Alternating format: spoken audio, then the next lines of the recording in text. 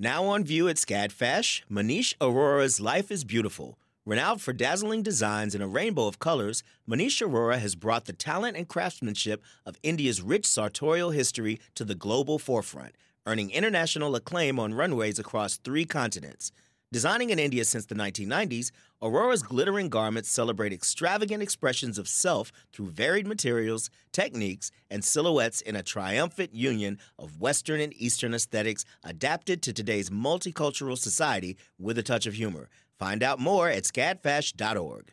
The field of mental health counseling is growing rapidly, and Richmont Graduate University can equip you with everything you need as a licensed professional counselor while integrating your faith into your clinical practice. Programs are offered in Atlanta, Chattanooga, and online. Apply today at richmont.edu. That's RICHMONT.edu.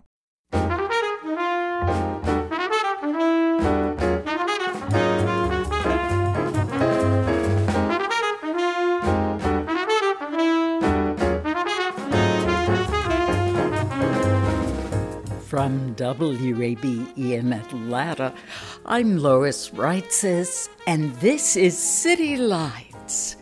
Thanks for listening as together we begin another week of shelter in place, which for most of us means being at home.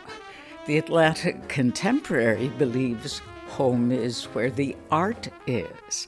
That's the name of a virtual tour which goes behind the scenes of some of Atlanta's best art collections. Museum director Veronica Kasanik will tell us more about the Contemporary's online offerings. The White House is our nation's home. Chef Roland Mesnier was the official pastry chef there for 5 U.S. presidents. We'll hear about his exquisite creations, along with some inside scoops on which commander-in-chief had the strongest sweet tooth. First, at home with a favorite Atlanta celebrity chef. With shelter in place, we can no longer accept dinner invitations, but Alton Brown and Elizabeth Ingram are welcoming you into their home via YouTube with 2 ever so cleverly titled series, Pantry Raid and Quarantine Kitchen. Alton, Elizabeth, thank you for joining us. Let's talk about Quarantine Kitchen, and I do love the spelling. Whose idea was it to spell kitchen like quiche with a Q? That was probably me. Probably me. I had nothing initially. He was like, and we're on live. Surprise. That's how that started. There was no premeditation. So I think I probably made up the Q for kitchen after the fact. That sounds like something I would do. We call it QQ. Yeah, QQ, double Q. I was like, that didn't really just happen, did it? She's not lying. One night we were making dinner, and it was a Tuesday night about 7:00. And I was like, let's cook. Let's do this online live. And so we just started it. And by the time we were done, I don't know, 3,000 people watching. And then I will do it again next week. And then pretty soon it kind of became a thing. No, I don't want to know the numbers. I don't. I tell her the numbers sometimes. Why wouldn't you want to know? There are thousands of fans following Exactly. That's why. Because I'm not I'm a behind the scenes person. And if I have any idea that there's lots of other eyeballs on the other side of the phone, I don't want to know either. Well, the way you look into the phone doesn't indicate that you have any shyness about it. And Elizabeth, I have to commend you for being confident enough to go makeupless. Oh, we had a People magazine shoot, and they made me put makeup on, and I felt like I was in clown face. I mean, I can't even talk. I have all this makeup on, and he's like, "You have no makeup on." It was like they touched her with a brush. Yeah, she doesn't make up. So that doesn't really take that much courage for her, because that's just her every day. Well, viewers certainly appreciate how casual you are. How does being at home changed the vibe for you, cooking from home versus the usual staged shows? You know, I come from a world where everything is very staged and written and premeditated. And this is completely, we don't have any idea what we're doing when we start. So it's actually kind of comforting in a way, because we have no pretense of, it's like, you know, there's stuff in the sink. Okay, there's stuff in the sink. This is the way people live. And I think that we're just, for some bizarre sociopathic reason, completely fine with letting everybody see what that really is. You know, food can be such an intimidating thing, and cooking can be an intimidating thing. And I think that what we wanted to do, especially during this time when we're all in lockdown, basically, is to say, you know what, we're actually all pretty much the same this way, and we're all just trying to get dinner on the table, and things have been crazy, and the place is sometimes a wreck. So for the cooking portion, you know, it's actually just fun. Elizabeth and I don't actually get to cook together that often. I tend to commandeer the kitchen, and so this has been a nice break from my usual habits. So it's therapeutic for the two of you, and it's very therapeutic for viewers because it's so reassuring, that casual vibe. I love it how you've walked around the loft, which you very artfully designed, Elizabeth. Locating the missing kimchi was an exciting moment. Would you talk about that for anyone who has not seen that episode? The only thing we had premeditated 2 weeks ago was that we were going to make this kimchi fried rice with kimchi that we had made at my test kitchen that we're going to be using on a Good Eats episode. We've been testing rice cookers, and so there's like a lot of rice hanging around because I didn't want to throw it out because it's just sinful to throw out that much food. And everybody at the office, I mean, there's hardly anybody there, so there's nobody to take the food. And so we were going to make this kimchi fried rice, and I brought home the kimchi, and then like right when we started the show, I'm like, I have no freaking idea where that kimchi is. No idea where the kimchi is. And we spent all days. real time. That was all in real time. I was like, like, did you move where did you? And then the show is over. And as soon as we were done and signed off, Elizabeth was like, I'm going to go find that kimchi. And like, we go through our cars, we go through the house.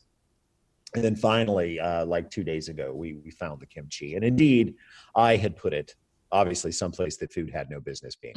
And that's me. That's very me. It was among your globes. Yeah. Yes. The normal place. The normal place, on top of the refrigerator behind a globe.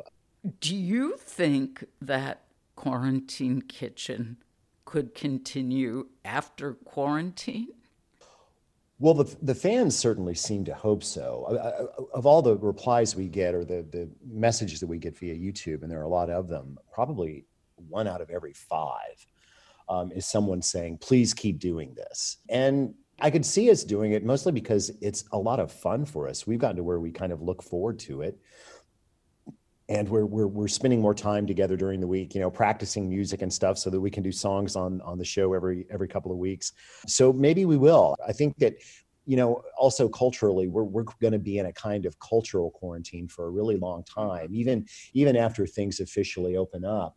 And I think that the kind of entertainment that's come out of this situation, which is that everybody's been doing their shows from home, may have created some permanent changes in what we expect from entertainment, or at least what we'll accept from entertainment. So yeah, I think that we'll keep doing it as long as we enjoy doing it. Because the first time we did it, there was nobody watching. And probably by the last time we do it, nobody will be watching. but we'll have fun and we'll get dinner. You know, I'm not an entertainer. We have to not do that. Yeah, I can't. Every time I try to make a plan, okay, well, this time she's like, no. No scripts, no planning, no production. Yeah, if I have to hit a mark, I'm in trouble. Yeah, Yeah, I did that. So we have to keep it completely unpremeditated. It's natural, and that's what people are responding to so favorably. Elizabeth, I saw the chat on the side. The running comments, the running comments were, hey, where has Elizabeth been? You know, keep her. It's because of how perfectly natural this is with the two of you at home. I wonder how Pantry Raid compares. That's your other series. Oh, well, that's really just a series of videos that I put together at my office, in my test kitchen with one other guy who runs the camera With for the me. mask on. Well, yeah, with the mask on. And those have been just about giving people some simple things to do with food. And we literally just started doing those, and we're going to be doing some more next week because, you know, the kitchen's empty right now. And we're not in production. So I really wanted to just be able to put something up on YouTube that would make sense for people. And we started with a hand washing video. And when so many people watched that, we decided, well, what the heck, we'll cook some food too. Just simple things that people could really, do and identify with. So that's a completely different thing. I mean, that's relatively produced in as much as that we have to plan what we're doing. And, there's an actual cameraman instead of me holding a phone. Thank goodness. Returning to your kitchen, Elizabeth, you're learning the bass. When can we look forward to the musical portion of Quarantine Kitchen? We tend to do a song every 2 weeks. Yeah. And the first time we did it, we thought, okay, we're going to get one shot at this and everybody's going to hate it and we won't do it again. And I don't even remember why we decided to do it. We did a Warren Zevon cover, a song called Splendid Isolation, which we thought was very apropos. And I can't remember one of us must have dared the other.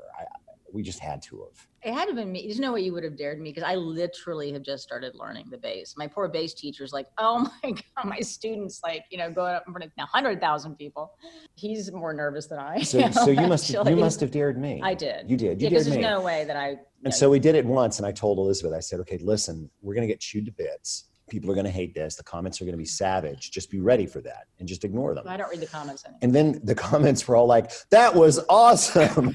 Do more songs. And we're like, are you serious? And everybody's like, yeah, do more songs. And so we waited 2 weeks, and then we did our version of That's Life from Sinatra, and people still like it. So I loved it. We'll be doing something completely different. And now for something completely different. Completely different next week. And Elizabeth will be singing lead this time. So, which is insanity. No, yeah. You've got a pretty voice. But that's the way it goes. I loved version 1 of the theme song. Has there been any decision?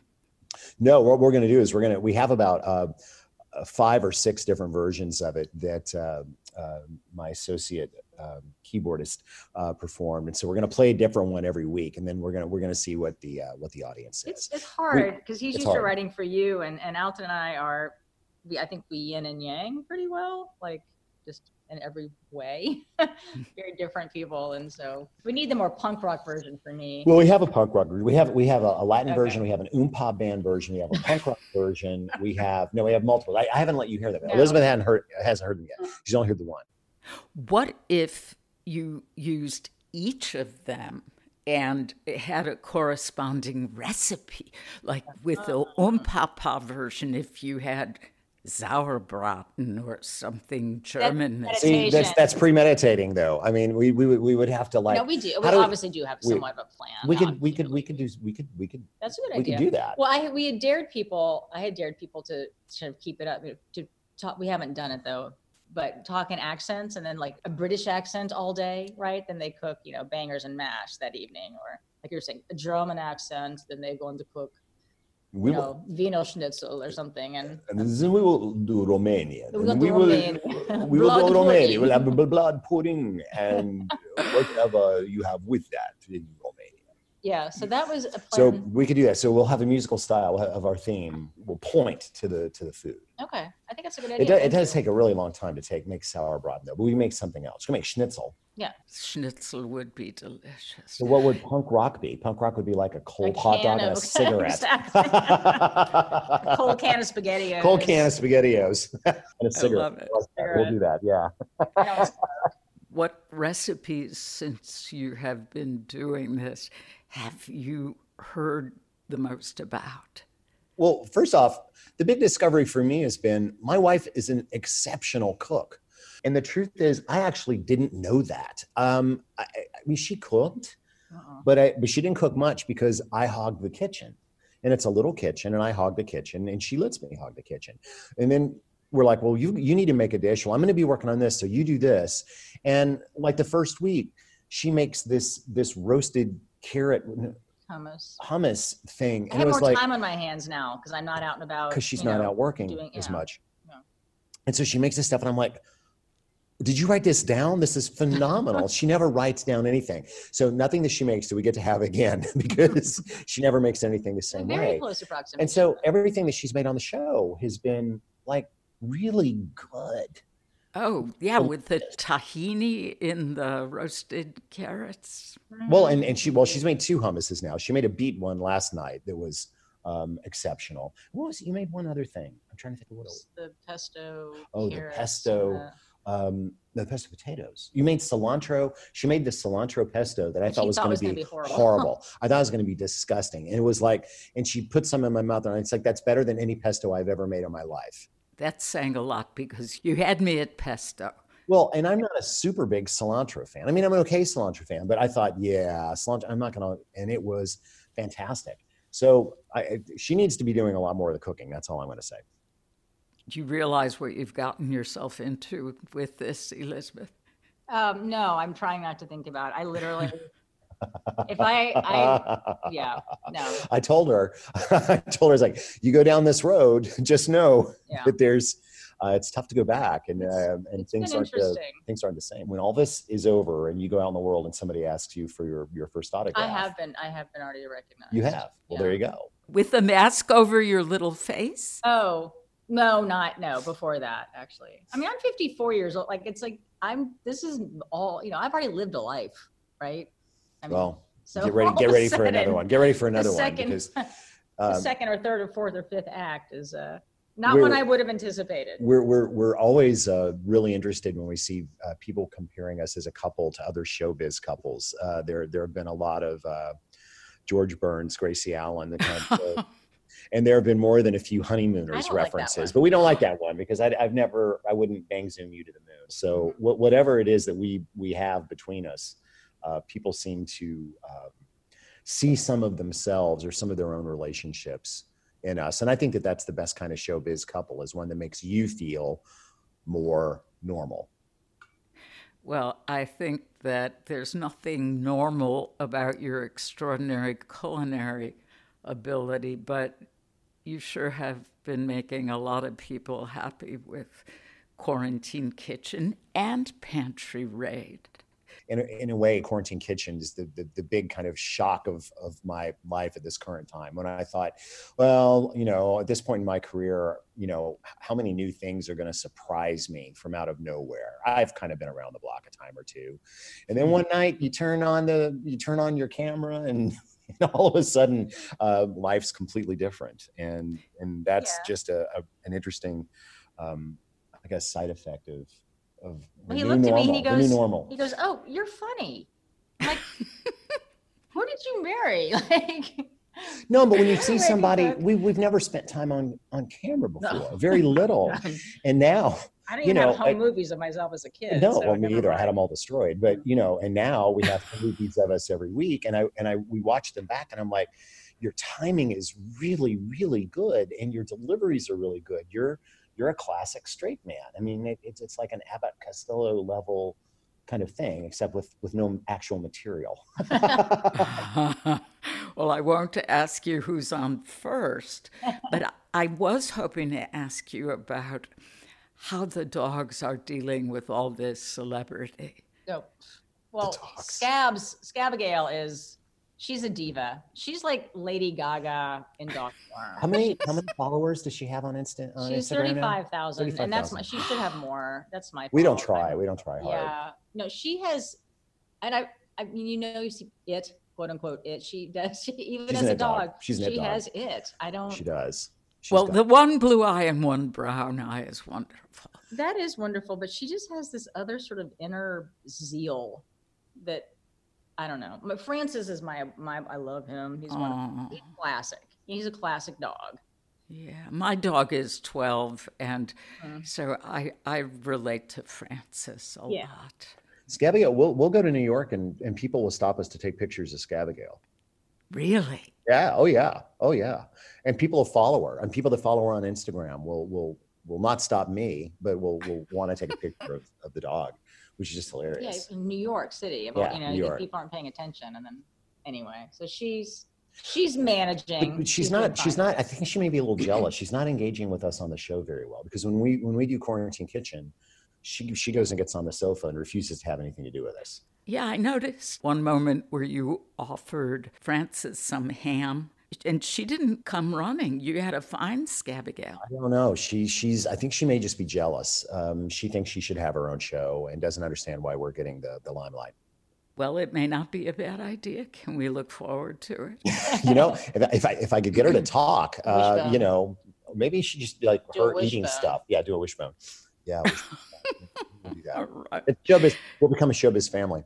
Or it could be like mukbang with her eating. Oh, mukbang with her eating. Just videos of her eating. Because she makes some very interesting sounds when she. Yeah, she's part pig. She could be ASMR. I don't understand the sound thing. Yeah, she just be eating or snoring. Yeah, just free. I love it. So clearly, quarantine entertainment has gone way downhill. We're talking about making videos of snoring dogs. So we're in a bad place. If it is comforting people and bringing them laughter, here's to it. Lisbeth Ingram, Alton Brown, this has been such a delight. Thank you so very much. Thank you. Thanks for having us on. Chef Alton Brown and Elizabeth Ingram. There's more about their YouTube series, Quarantine Kitchen. That's QUITCHEN. On our website, wabe.org/citylights. In a moment, serving just desserts at the White House. You're listening to WABE Atlanta.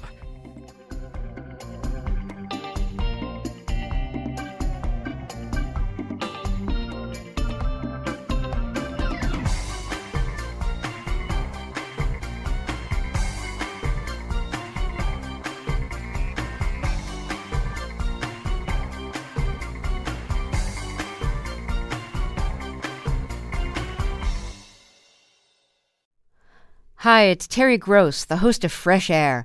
We bring you in-depth, long-form interviews with actors, directors, musicians, authors, journalists, and more.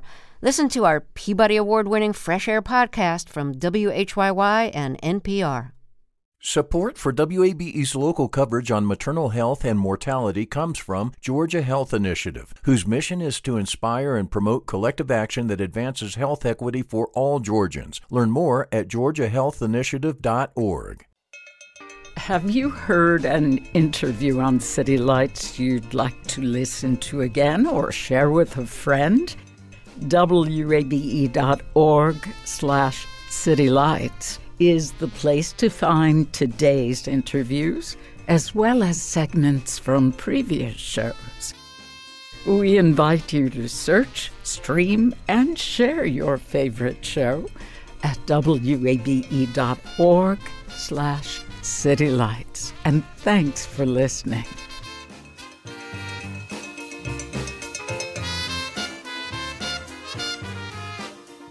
Former White House pastry chef Roland Mesnier was so creative in the kitchen, he claims to have never served the same dessert twice. That's amazing, considering his tenure spanned from Jimmy Carter to George W. Bush. The French-born Chef Mesnier stopped by WABE last October, while in town for his latest book chronicling the recipes and stories behind many of his exquisite desserts. The basic of most great cooking, even still today, started in France and Europe. There is no doubt about that.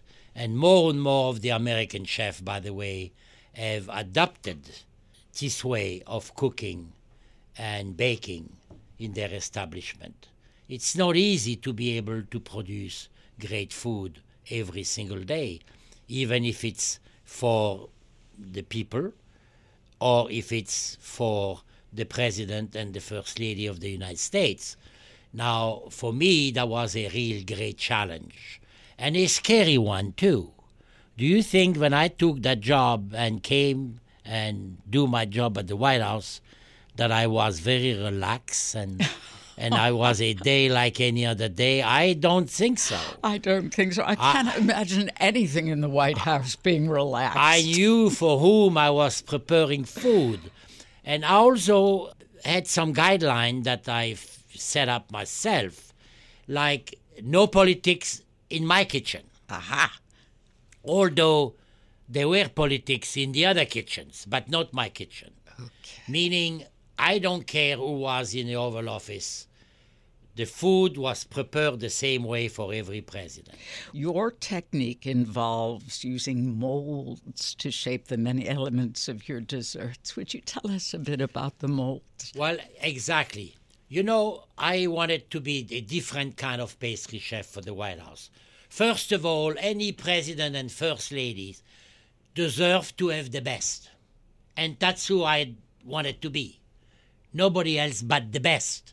Regarding if they were Republican or Democrat, that didn't play no role whatsoever. So I said, what can I introduce here that was never seen in the White House?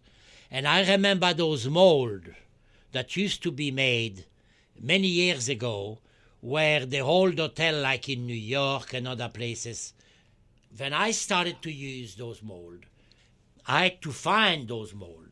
I had to go to antique sale and stuff to find them. So when Mrs. Reagan saw those molds, she went wild.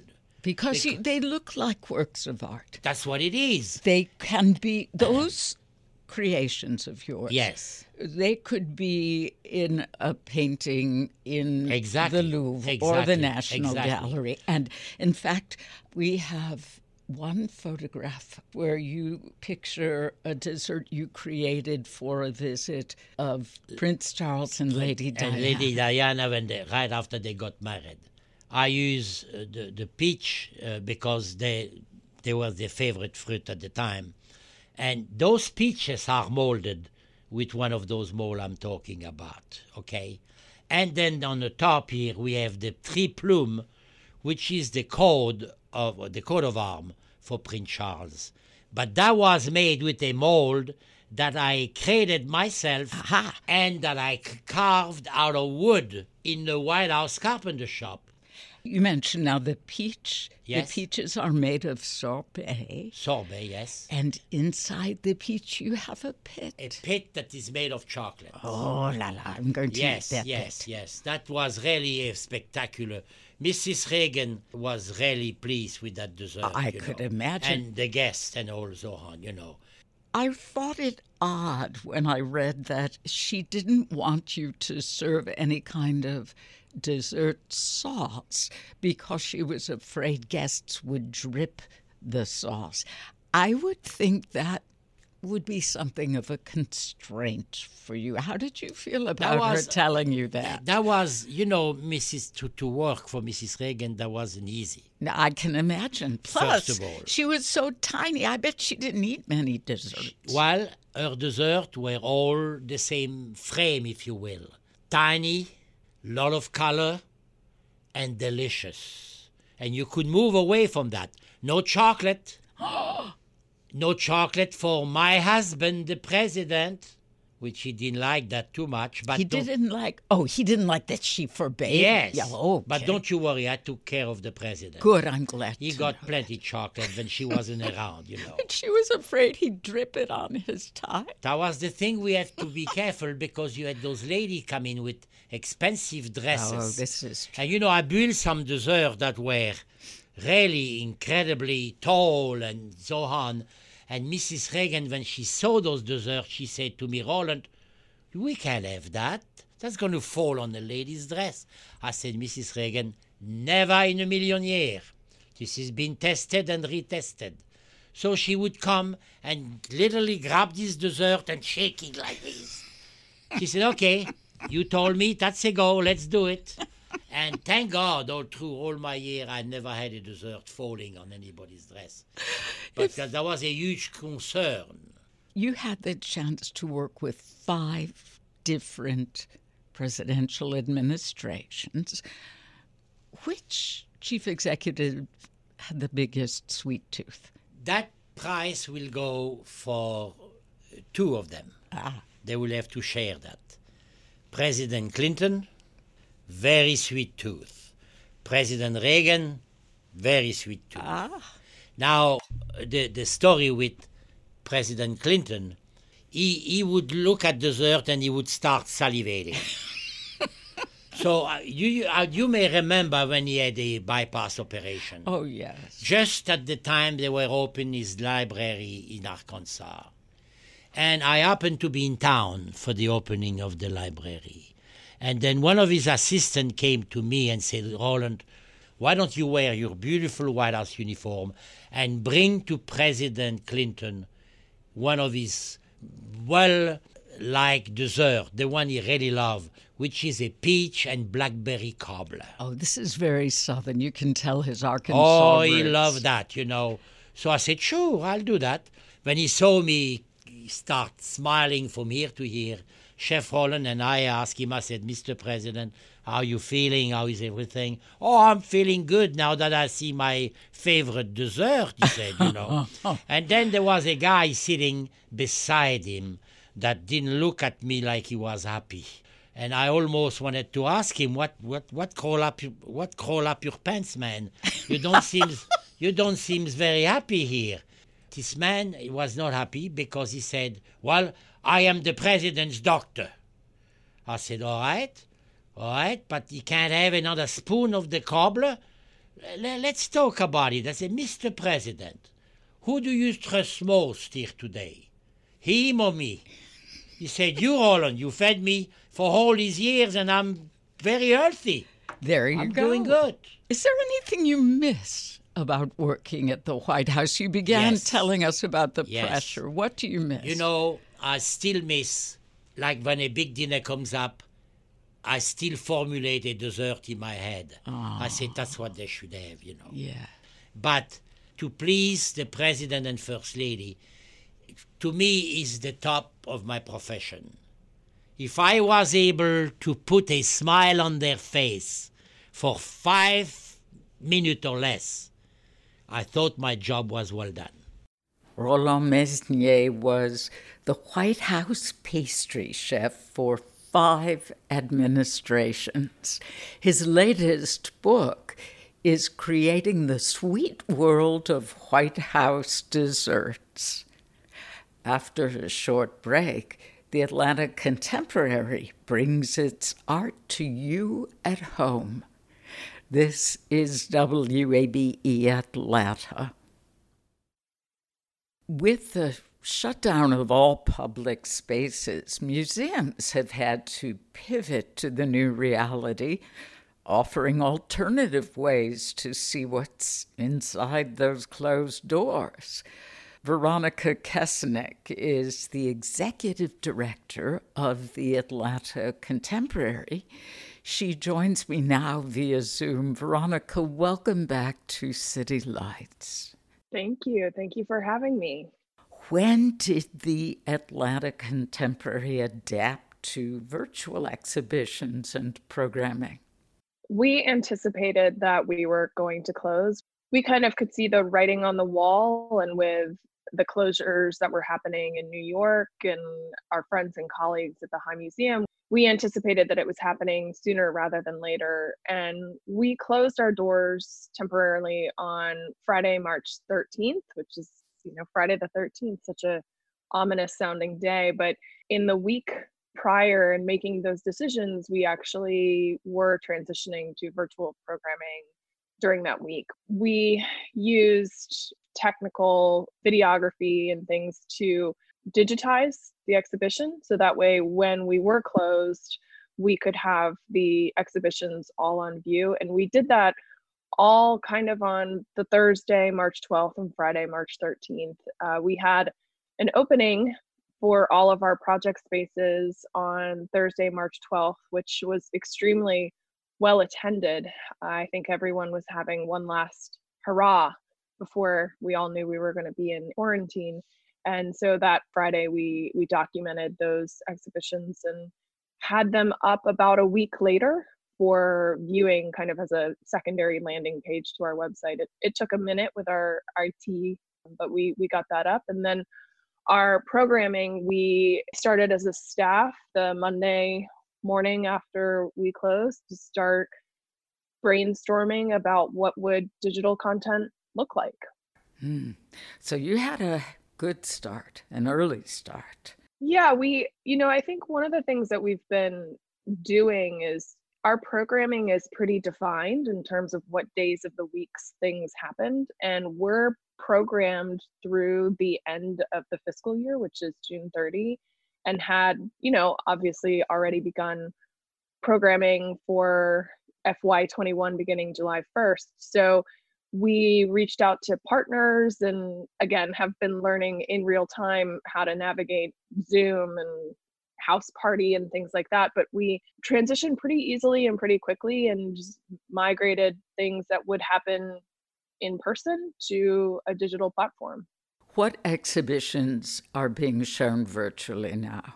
So all of them, actually. So The Life and Death of Charles Williams, which opened back in January, kind of end of January, as well as all of the project spaces. So we have our Contemporary On-Site space curated by Craig Drennan. The exhibition is called The End is Near, and the exhibition title comes from the fact that his studio is at the end of the hall. So, yeah, clarified, right? I'm very glad you clarified that. Yes. Right. And so that's on view, as well as Bojana Gin's Every Line is Sentient, Every Dot is Alive, and Lynx's The Road to Life is Narrow and Hard, as well as the installation of Paul Stephen Benjamin, which has been up since the end of summer. So we have everything on, and they're not incredibly long videos, but they're useful and helpful. And one of the reviewers from Hyperallergic, they had come the week of course, the unanticipated yet presumed closure.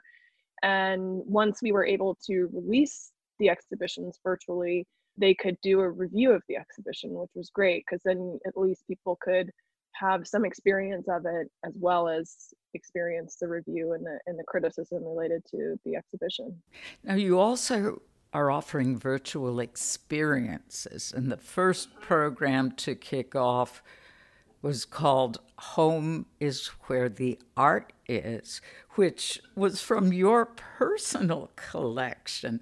Would you tell us about your own art collection, Veronica? Absolutely. So the program started because I worked as a commercial gallerist for Fay Gold for many years. And what we do at Atlanta Contemporary is we provide exhibition space for contemporary artists, but outside of the galleries, a lot of works reside permanently in people's homes or in collections of institutions. So we started this program to go behind the scenes a few years ago. But when we were talking to some members and thinking about what could we do, I was talking to my development manager, Abby Bullard, and I said we should relaunch Home is Where the Art Is. And I think when you're going to ask people to go virtually into their own collections, you kind of have to be the guinea pig. And I thought, we'll just start with mine because, I can do that. So I have a pretty interesting collection. I live in a small townhouse, and we had, I think, 35 people RSVP and I think 28 people who attended, which is way more people than would have ever fit in my house to walk around. But my collection ranges from works acquired from artists that we represented, such as when I worked for Fay, such as Melissa Harrington or Joseph Guay or John Folsom, some still locally important artists, to old school artists like Arrington Henley, who was our neighbor when we were growing up. I have a beautiful Robert Mapplethorpe photograph and Doug and Mike Starn photographs. And the recent piece that was acquired was a piece from the Carnegie International when I went up there a year ago by Fruit and Other Things, where the Carnegie had, over its many years, the exhibition was actually not curated at the time. It used to be by submission. And so they had over 10,000 submissions in the history of the Carnegie International. And the curator commissioned Fruit and Other Things to document these titles by painting the titles on a rather standard piece of paper. And then in the space, you could see them actively painting it, and then they would put them on these framed drying racks around the walls, and then they would take them off the wall, and if you were in the room, they would give them to you. So the idea that, the art was moving yet again outside the walls of an institution. So I'm still buying as well. I recently acquired a piece by one of our artists that worked with a project space named Coco Hyundai out of Tampa, named Thad Kellistat, and it's a small sculpture. So I think, like any of us, we buy what we love, and it was fun and unusual to be walking around your house talking to people that you can't see. But I think that's our new normal a little bit right now. So it seems, but how special to look at your collection. What are some of the experiences for member participation? And I also wondered if there are free activities for non-members as well. Absolutely. Most of the program that we would do on our public campus would be free admission every day, much like we are. And so every single program, with the exception of the Home is Where the Art Is, has been free. So we've done things which have been a little bit more, I think, fun and quirky, such as the big list of Extremely Michael's quarantine playlists. So this week we'll be dropping our 6th playlist for listening during our quarantine. We've had our mixologist in resident, Erica Moore, crafting cocktails that people can do at home, because we have a cocktail program on Thursdays.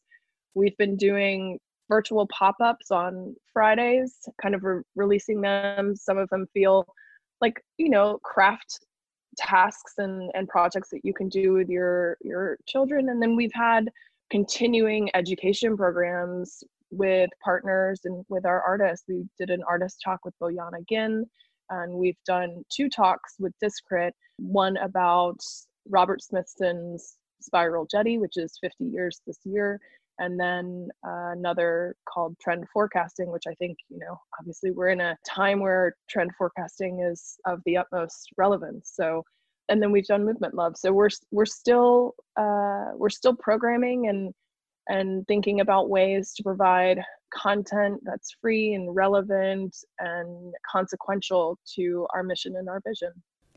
The next virtual activity features Ariana Kalmniuk, the founder of Zappa Lab.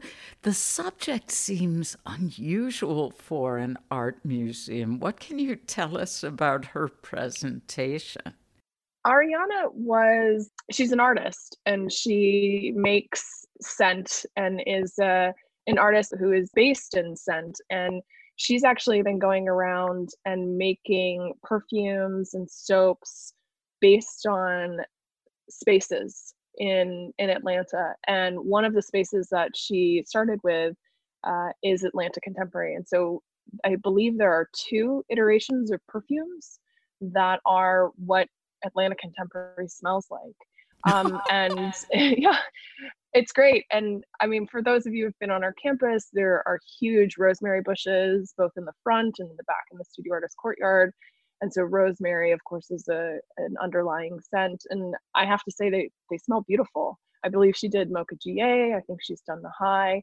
So we have a relationship with her, and it's a very nuanced practice, and there's supplies that would have to be acquired to do this, but it's just something fun and different, and experiments with the notion of what art is. It's not just traditional works that are hung on walls or sculptures that are placed on pedestals. And I think as we continue to navigate through this new normal, the notion of space and what is public and private, and the idea of scent and the idea of memory and loss and all of these different things, it just made sense to reach out to her and see if she would do something for us. No pun intended with making sense. Right. Yeah, exactly. And I will say too, we've also commissioned these artists to do this. So everyone is being compensated for their work and for their time. And, in this time of, unprecedented loss of work, we're really trying to support our artist community. Oh, I applaud you for that. There was an article I was reading this morning about the WPA and how artists and sculptors, artists of all kinds, were provided jobs after the Great Depression, and they got to work through the 30s through government jobs.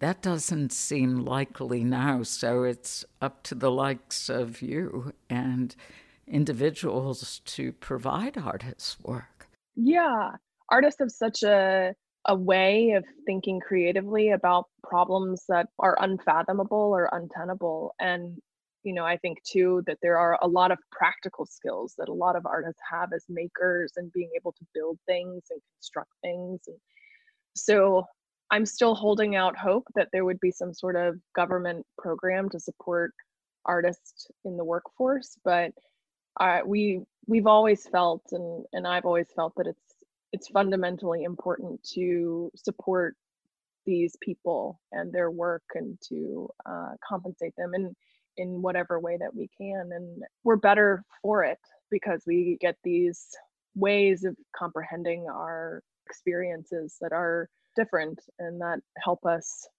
build empathy and compassion and understanding.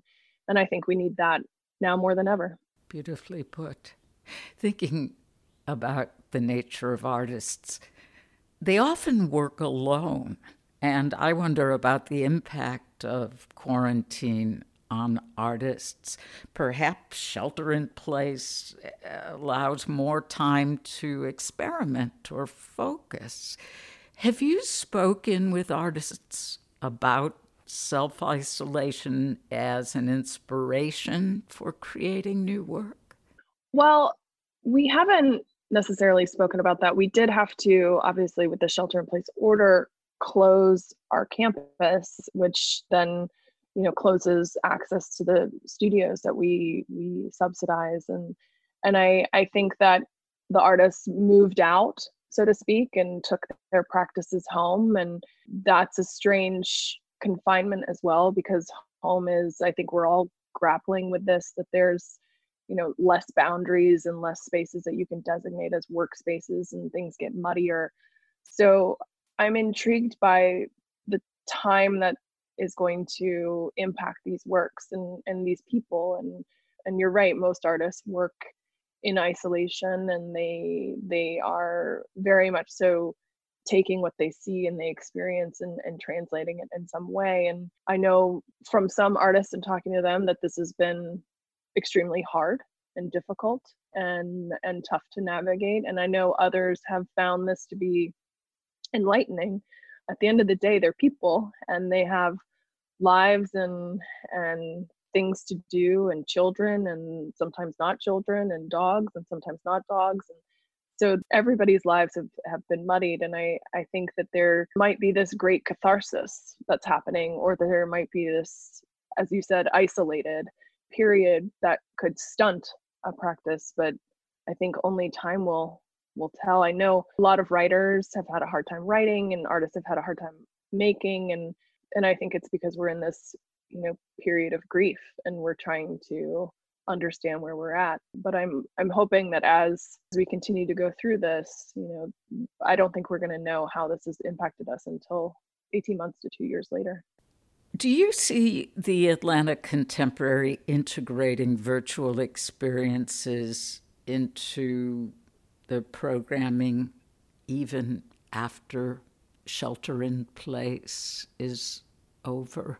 Yes, actually. For example, we had with our talk this past Saturday, we had a person who attended who was in New Orleans. And so I think for us, the notion of audience and engagement is getting redefined. Of course, we can all do this from our living rooms, and the next home is where the art is, which we're confirming doesn't have to be a person who lives in Atlanta because it's virtual. We're trying to figure out what virtual programming looks like after the fact, and how we can integrate talks so that they live on, and in some way too, our next exhibitions that we're confirming and releasing, because we've had to postpone some things and make some tough decisions. We're considering reality that's being tossed out there, that we may have to shelter in place again in the fall. And what does that look like? And so we're redefining what studio visits look like, because so many curators can't go into studios, and so they're having to do it virtually via Skype or Zoom. And so can we now anticipate the future and have content that we can produce today for tomorrow? So I think our audiences are going to want it, and we're going to provide it for them. Veronica Kasenic, the executive director of the Atlanta Contemporary. There's more about their exhibitions and programming on our website, wabe.org/citylights. You've been listening to City Lights, WABE's daily exploration of arts and culture. Catch an encore broadcast tonight at 10. We'll be back tomorrow morning at 11 with Sheffield Hale, CEO of the Atlanta History Center, to learn more about how history lives in the present. Our producers are Summer Evans and Ryan McFadden. Kevin Rinker is our engineer, and I'm Lois Reitzes. I would love it if you'd follow me on Twitter at LoisReitzes. City Lights is now available as a podcast, so you can catch us anytime, anywhere. You can listen and subscribe wherever you get your podcasts. Thanks for listening to WABE Atlanta.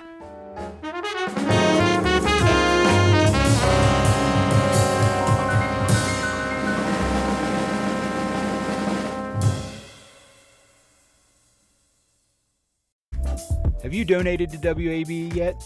I know you've heard us talking about why it's important, but it doesn't have to be this big decision. You can give at whatever amount fits your budget. It can be a spur-of-the-moment thing. You already get so much out of public radio, so just go for it. Visit wabe.org/donate and become a member right now. And thank you.